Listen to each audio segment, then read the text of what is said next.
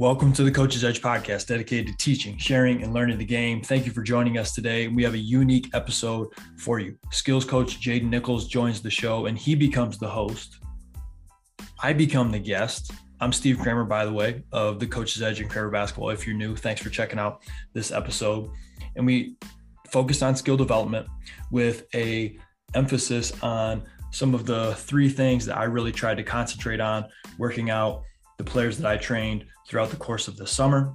We talked about some of the general weaknesses that I noticed working with our players throughout the course of the summer, the spring and fall. And then we also touch on how we've improved some of our coaching by breaking our workouts down into three different categories and how that's been beneficial in trying to decide not only what our players need, but they've really helped me stay more organized when I'm putting together a lesson plan for our players. We touch on that and much, much more in this skill development episode. So if you find it beneficial, please share it out for us. Leave a positive rating and review. That goes a really long way. We certainly appreciate it. Let's get to the show.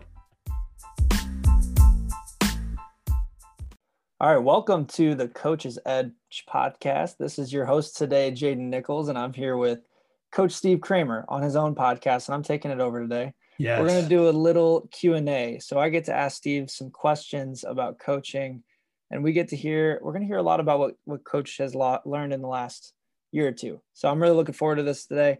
How are we doing, Coach? I'm doing well. I'm excited. Man, I'm fired up. I feel like there's so much I've learned especially since the pandemic started, that's changed and improved a lot of the coaching that I do. And this would be fun to talk about it. Yeah, and we've had some good conversations about how coaching has adjusted. So let's just dive in right away. So biggest thing I want to know is, what did you focus on as a coach this summer, coming a little bit out of restrictions? Things are loosening up a little bit. What did you focus on this summer? Great question. And I've thought about this a lot. I've thought about this more over the past year. And as a coach, you're always trying to get better, right? And so one of the things that I really, really tried to focus on, and I say all of these humbly because I'm still trying to get better at all these things, but it's to talk less. It's to talk less. Just because you're talking doesn't mean someone else is learning. And that's been something that I've been trying to add in to the workouts that we're doing. Much more of a speak if needed than speak just because you want to tell everybody, how much you know and how passionate. And that's tough for us as coaches because we love basketball so much. We're so passionate about the game. We just want to share. But with coaching, that doesn't mean the kids are going to get better. You talking more does not mean they're getting better or they're even retaining all of that knowledge. So that was one of the big things that I really tried to concentrate on. I'm still getting better at, but I definitely noticed throughout this summer, I spoke less. It was a couple teaching points. We're moving on, have the kids work on it. And if it needs to be retaught, if it needs more detail or description, then I will give it. But I'm not going to give so much information right up front because one, they might not even keep it. Two, they're going to lose their sweat. They're going to lose some of their interest. And three, they may not even need all the information that I'm sharing because they may have some of those things down already. So that was a big one for me. Talk less. And I think I'm teaching more by doing that. Another one, picking a single emphasis. When we're a coach and we see a player, and we could just say one thing, taking a shot. Let's just use an example. They take a shot. And you're a big shooting guy. I'm a big shooting guy. We love talking about shooting, breaking it down. When I see a player take a shot, there could be 5 different things that I notice with that player shot that they could tweak and make it better. Mm-hmm. And in the past, and every year I get a little bit better, but I feel like I've taken a bigger jump this past year, picking one emphasis for that player to focus on and keep being able to get back to that throughout the course of a workout or a camp or even maybe a full week. For example, if a player takes a shot and I notice their shot line is off. Like they shoot it and their right shoulder all the way to their follow through is true. It's like across their body. It's not even that straight line going to the rim. I also noticed that they've turned their wrist on the follow through. It looks more like a handshake than a snap of the wrist coming down. I also noticed their offhand is left the ball like 2 feet before it was supposed to. I also noticed their feet weren't on balance. And I noticed, what's another common mistake? There was no rhythm to the shot. The ball came up, it stopped, and then it started again. Well, there's 5 things right there that are causing that player to miss the shot. And in my mind, I'm seeing all these things. I just want to spit them out and say, hey, we got to fix this. Not going to work. They're not going to remember anything, right? It's information overload, paralysis by analysis. So I need to look at that player and say, out of those 5 mistakes that player made, what's the one that's holding them back the most right now? And that's what we're going to focus on. And as that piece starts to get better, what's the second thing that is starting to hold that player back the most regarding shooting the basketball? And then we're going to attack that. Knowing specifically with shooting, we need to keep the basketball straight. We need to keep the basketball moving. We need to generate proper arc. And if those are some of my 3 main points that I'm trying to get with the player shot, I'm looking at those mistakes that they're making and say which one is being affected the most negatively. And then I'm going from there. I'm passionate about that one. That's been one that I keep trying to remind myself of, like, pick a focus, pick an emphasis, Steven. Don't bounce all over the place because you're just going to confuse people. So that's a big one for me. And then the third one that I really tried to concentrate on this summer and this past year and a half really was asking my players more questions. How did that feel? Did you notice how that one looked differently or felt differently than the previous rep? Or if a player's getting some reps up and they've tweaked something, they did something differently, asking them what they noticed, asking them what was different between the second rep and those previous reps that you just did. And what I found is oftentimes those players are going to give us a better answer than we could give them ourselves. And because they're speaking it, they're more likely to retain it and remember it than if I told it to them. You see, when we speak something, we're retaining more of that knowledge. We're more likely to remember what we said than we are what we hear. That's just human nature. And so if I can now get those kids to speak themselves and to share something that I could have told them already, they're more likely to remember it. And then as they share some of their information, I can start to guide them in the direction of, yep, 2 out of those 3 things you mentioned were like right on the money. There's this other piece of fluidity on the shot, of getting the basketball out as soon as you see your hand get underneath the ball, taking that motion to the hoop. You didn't mention that one, but that's a big one. I can start to add a couple details instead of giving them the whole recipe. That's been a big one for me. And then if I had to add, I don't want to say it's not as important because I think these are all important, but one thing that we started doing at all of our basketball camps this year was a what went well time. And you were at some of our camps this year, so you noticed that we were doing this a little more often. And sometimes we wouldn't even wait until the end of the workout to do it. We would do it maybe randomly 45 minutes in, an hour and a half in, where we bring the kids in and we'd ask them what went well or what is something that someone else has done well. And man, that was beneficial in so many different ways to get the interaction of the kids to one another, complimenting one another. Again, we talked about when they say it compared to me saying it, they're going to remember that more often. And you know how it is, Coach. When someone says something nice to you, you feel good about yourself, right? And you remember not only that somebody said something nice about you, you remember what it was. And so now if we have kids saying positive things about one another, they're not only feeling better about themselves, but they're remembering, even if it was a general comment of, Johnny was really aggressive when we were playing one-on-one. Johnny is remembering, man, I got to be more aggressive, right? That was something that I did really well. And somebody else even saw it and they pointed it out. And there's a good chance that that's something that player, if they continue to do it, is going to continue to improve upon. So those were the three, I'd say kind of 3.5 main pieces that I tried to concentrate on. The first three was me being very deliberate, and I need to talk less. I need to pick one thing. I need to ask more questions. And then that fourth one being really making sure that I'm giving those kids a chance to share, to complement one another, and really build some community within a little workout. And it was surprising how much tighter knit those players would get, even in a handful of days when they were working out together and doing that. That everything you just said there, that's a whole coach's clinic right there. I think one of my favorite things about Steve Kramer is I've heard all four of those things come out of your mouth this last summer in the limited time we've been together. You're never one to just hold information back. And that's what the whole coach's edge is about in the first place.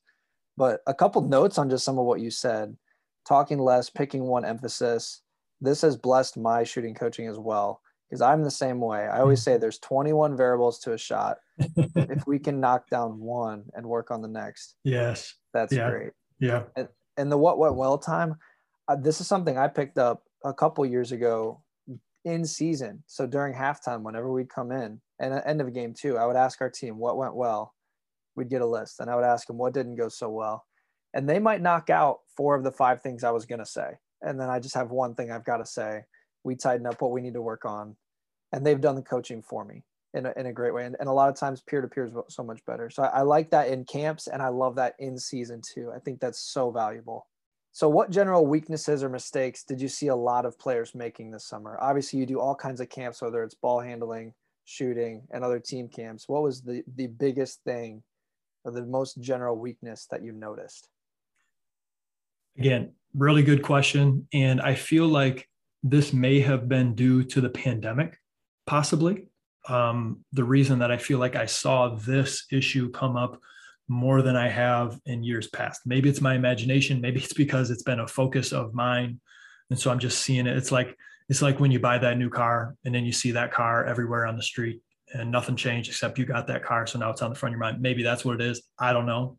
But really getting players to make quicker decisions and not hesitate when they catch the basketball has been something that I really felt like players were doing this year. And it 100% could be, we had so many players come to camp, and this was their first basketball camp since before the pandemic. Like, they hadn't been to a basketball camp in 2 years, a lot of these kids.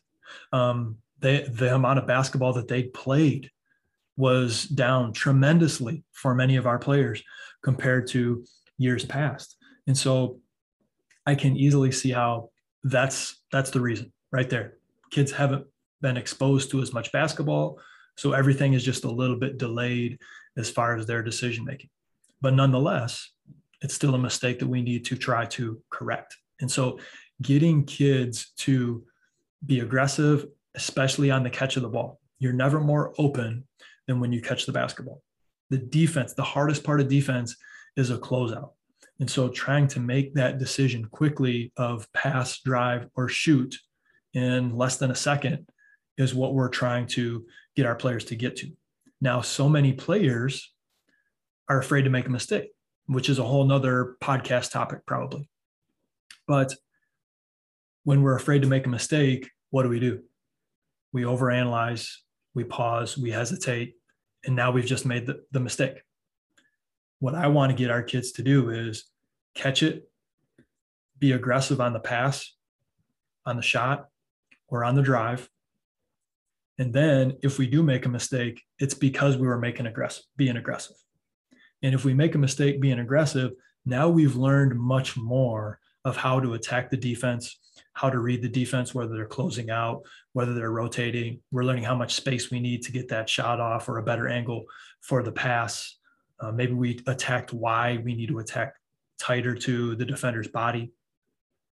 And so being able to get your kids to make more mistakes in the beginning because they're being aggressive on the catch of the basketball was maybe the biggest thing I noticed that was holding players back this year.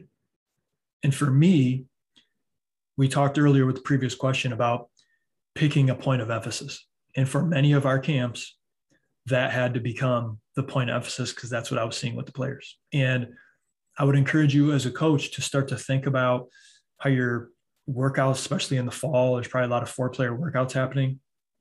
Going into that workout, what's going to be that point of emphasis for you as a coach? Are you going to be able to hold true to that regardless of all the other things that are going on?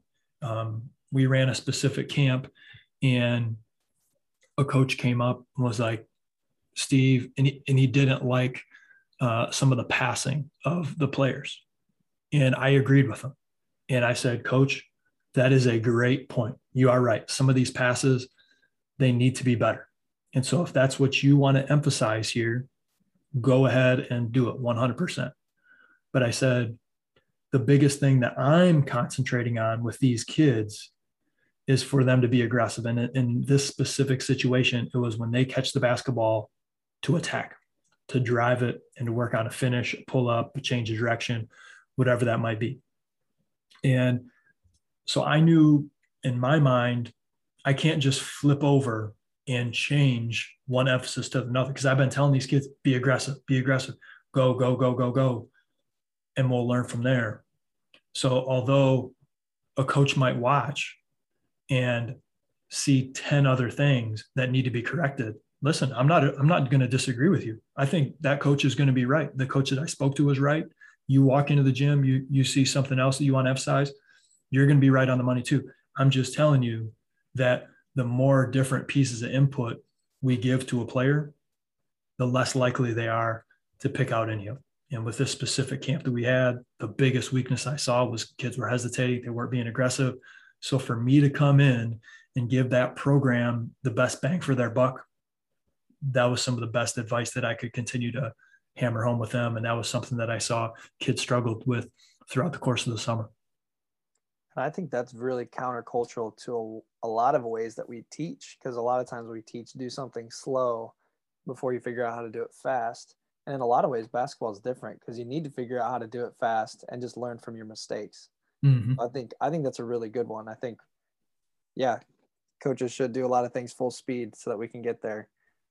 And I think that this kind of goes into maybe the next one too. So you're talking a lot about how you're forming your basketball training and how you're analyzing players, how you're analyzing what to do.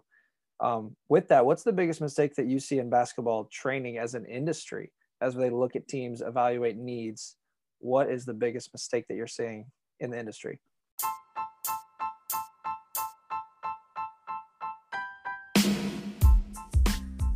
Before we get back to the episode, I want to thank you for listening to the Coach's Edge podcast. And if you find this episode beneficial, please be sure to subscribe, rate, and review. That goes a really long way as we continue to build the Coach's Edge. And most of all, share this episode out with someone else who you think also may find it beneficial. That's what the Coach's Edge is all about, trying to give you an edge, an advantage. Let's get better together. Back to the show. That's a tough question for me to answer because I don't have all the answers, and for me, I'm just trying to get better myself. I'm less concerned about what somebody else is doing, honestly. Like, I want to help the coaches I work with. I want to help the players that I work with. And so as you ask that question, I can probably answer it from there's training, there's high school coaches, there's AAU coaches. And so maybe in general, there's a handful of things that we should just think about. I think one of the biggest ones for me as a coach to emphasize is what happens most. Are we teaching what happens most? If it's shooting, are we able to hit a spot up, a relocation, and a dribble pull up before we get into the step back and Reggie Miller, Rip Hamilton running off of a screen and turning 180 degrees and shooting it back to the basket? What are the shots that happen most? If it's your younger players, can they dribble with their right and left hand? Can they make layups with their right and left hand? That's something that they need to do. It's something that they're going to be required to do and need to do as they continue to get older. So are we teaching what happens most and putting an emphasis on what happens most in a game? That's one. Another one, and this is more for our varsity level coaches, is strengthen your strengths while you improve upon your weaknesses. There's a difference between having a weakness and a liability. A liability is what keeps you off of the court. So we can't have a liability, but we all have strengths and weaknesses. We all have certain strengths. We all have certain weaknesses. And as I get older, I'm starting to figure out who I am as a player and continuing to strengthen those strengths. We talked about Duncan Robinson on a previous episode. Like if he's like, hey, I'm going to be a ball screen shooter off of the dribble, what are you doing? Like, that's not what he's getting paid multi-million dollars, right? To be able to do. It's be able to move without the basketball, catch and shoot the three, and occasionally he'll put it on, one dribble. That's it, right? And so we want to continue to be great at what you're already good at. Strengthen those strengths and take in a look and see, do you have any liabilities in your game? I got to improve upon those liabilities. So now they're just a weakness, right? They're not going to be my first go-to, but if I can do something a little bit here and there, that's going to be okay. And as you get better, then you're allowed to expand your game a little bit. I will tell you one thing that I know I've done a lot better job of over the past years. And I think with my story of really playing at a small high school and a small college, and then playing professional basketball overseas, really looking at, I had to figure out how to be successful when, okay, I was a big fish in a small pond. Now I'm a small fish in a big pond. I got to figure out how I can change real quickly, and so I can still be successful. And a big part of that was figuring out my body type, figuring out my skill set, and trying to understand, based on my God-given abilities and what my skills already were, how is that going to shape me into the basketball player that I need to be successful at a certain level, overseas basketball, for example. And I think that as coaches or trainers or whatever you want to call it, we can get caught up in teaching everybody one way. Here's your 5 basic finishes. Here's your whatever, fill in the blank of this is what we all need to do. Don't get me wrong. There are some things that, again, are they going to happen a lot? And we need to be able to do that. But player skill sets and body types are so different. It would be a shame if we taught everybody those same basic finishes and said, okay, you got the finishes down, you're good to go. Because some players can't jump as high. Some players aren't as fast. Some players' strength is driving and finishing. Some players' strength is shooting. So based on those different skill traits, based on those different body type traits, you're going to be able to change your game to best fit a specific player. And so that's one of my least favorite, and I'm always in a tough spot when coaches will ask, like, Coach, what are your 5 favorite finishes? Well, show me the player and I'll try to give them what their 5 favorite finishes should be. But just because they're my favorite, I can give you some of my favorite, but it doesn't mean they're the 5 best, not for you or even your whole team. Right. And so that's a really big one. And, what I was always looking at this from an early age, just because my body changed a lot. I was a 5'10" sophomore. By the time I was going into my junior year, I was 6'2". So I had a big growth spurt in 1 year. So that changed how I played, my style a little bit. And then being able to be a really athletic D3 player to an unathletic overseas pro player, that changed a whole lot of how I viewed the game. And to be honest with you, I had my second daughter, Layla, who is 3 years old now. She has achondroplasia, very rare, genetic traits that she has. So she's 3 years old. She's the size of a 1-year-old, and she has a handful of health complications that we have to deal with. I'm not trying to get personal on this, but the point is, her body is going to look and looks a lot different than another 3-year-old, right? And so as her father, am I going to look at her and say, yeah, you're just like the average 3-year-old who's so much weight and so high? No, her body's different. God made her a little bit different. So we have to figure out the best ways for her to get around the house, to be able to wash her hands on the sink. And maybe a weird example, but it's the same way with a basketball player, right? I'm not going to have a 5'10" strong build player play the same way that a 6'4" long and lanky player might, right? And we're not even talking into their skill sets. A couple other things from the training standpoint. High school basketball coaches at a public school, we already know you're not doing it for the money. You are in it for the right reasons. I mean, 90+% of the time, right? You love the game. When it comes to the training and the business side, I think that's something for parents and coaches to watch out for, is make sure that other trainer or coach is in it for the right reasons. They're in it for making an impact, not for making money. Like I would rather impact more people than make more money, right? If I can pay the bills and do what I'm trying to do, the rest is gravy, right?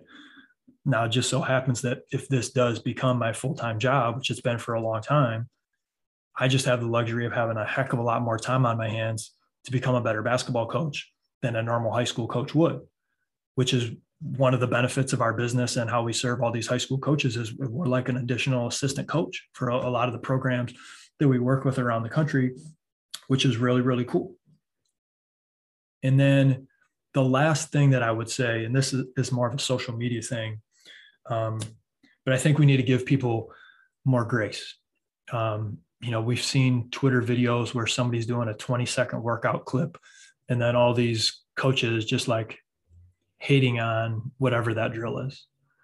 And you saw 20 seconds of hour plus workout, probably. You don't know that player. You don't know that coach. You don't know where they're at. You don't know all the conversations and how long they've been working together. Now, granted, there are some things that I've seen where I'm like, boy, somebody could really get hurt doing this. We need to stay away from that, like that big red flag. But for the most part, I think that we need to give more grace. I think we need to try to have some more perspective. If I were to post or tweet something on Twitter and say, man, what an awesome summer of camps. Our camps have never been more popular than they were in 2021. Man, this was awesome. There's a couple ways you could read that, right? You could read it as, man, look at the ego of this guy. He's bragging about his business and, all these things that he's doing, and he's talking himself up. And man, I can't stand that guy. You could look at it that way. But what that tweet would mean to me personally, grateful, man, grateful. Like going through the past year and a half of a pandemic and not even be able to get in the gym and do what I love to do. Moving down to a new state in South Carolina and trying to meet all new people, and then having a daughter who had health complications and trying to figure out some of her stuff, and then feel like you get the ball rolling, and then the pandemic hits. And like the past 3 years of my life has been like flipped upside down in a lot of ways. And so when I post like, man, this was an awesome summer of camps, and we worked with a ton of players, and our camp has never been in more demand. That's the truth. I'm saying that with a grateful heart. I'm saying that with a thankful heart. I'm saying that like thanking literally all the people that follow me and have been a part of Kramer basketball and the Coach's Edge. It's not trying to be braggy at all. The front cover of the book, right? You don't see all of the different things that have been going on in a program, in a specific person's life. And so that's something that I try to do, not just as a basketball coach, but as a person, is to just have perspective and know like whatever somebody is putting out there, I'm always, thinking the best of them first. And, knowing where I'm coming from with how crazy the past, not year and a half, but just 3 years have been as far as moving across the country and family and health problems and my daughter, and then the pandemic, um, having those experiences for me personally has allowed me to become a better coach. I know that, and person. That's a really good answer. I think, yeah, having more grace for coaches and for each other, that's huge. That would go a long way for all of us, I think. So, Coach, let's going into that, just as you've shared some of the stuff that you've been focusing on more and how things have changed, how would you say your coaching strategy has changed the past year after a pandemic? Mm-hmm. So we did a podcast with Carissa Sane, Illinois Institute of Technology, I believe, about a year ago on the Coach's Edge. And she broke down in much better ways than I can explain it of how she designs her practices. And I took that and started to look at my own workouts and my own camps and everything that I was doing and trying to figure out how I can make all of those better from a planning progression standpoint. So we talked about some of the things that I concentrated on this past year, but some of the things that I've changed is really taking the workouts that I do and breaking them into 3 different categories. And we'll explain some of this at a Coach's Edge presentation that we're going to do in October. I'm speaking at a coach's clinic in West Michigan, October 24th with Ken George Basketball. We'll talk a little bit about it there. But it's looking at your practice or your workout or your camp from 3 standpoints: teaching, training, and competing. And being able to look at everything you're doing in your practice and try to say, okay, which one would essentially be in each category?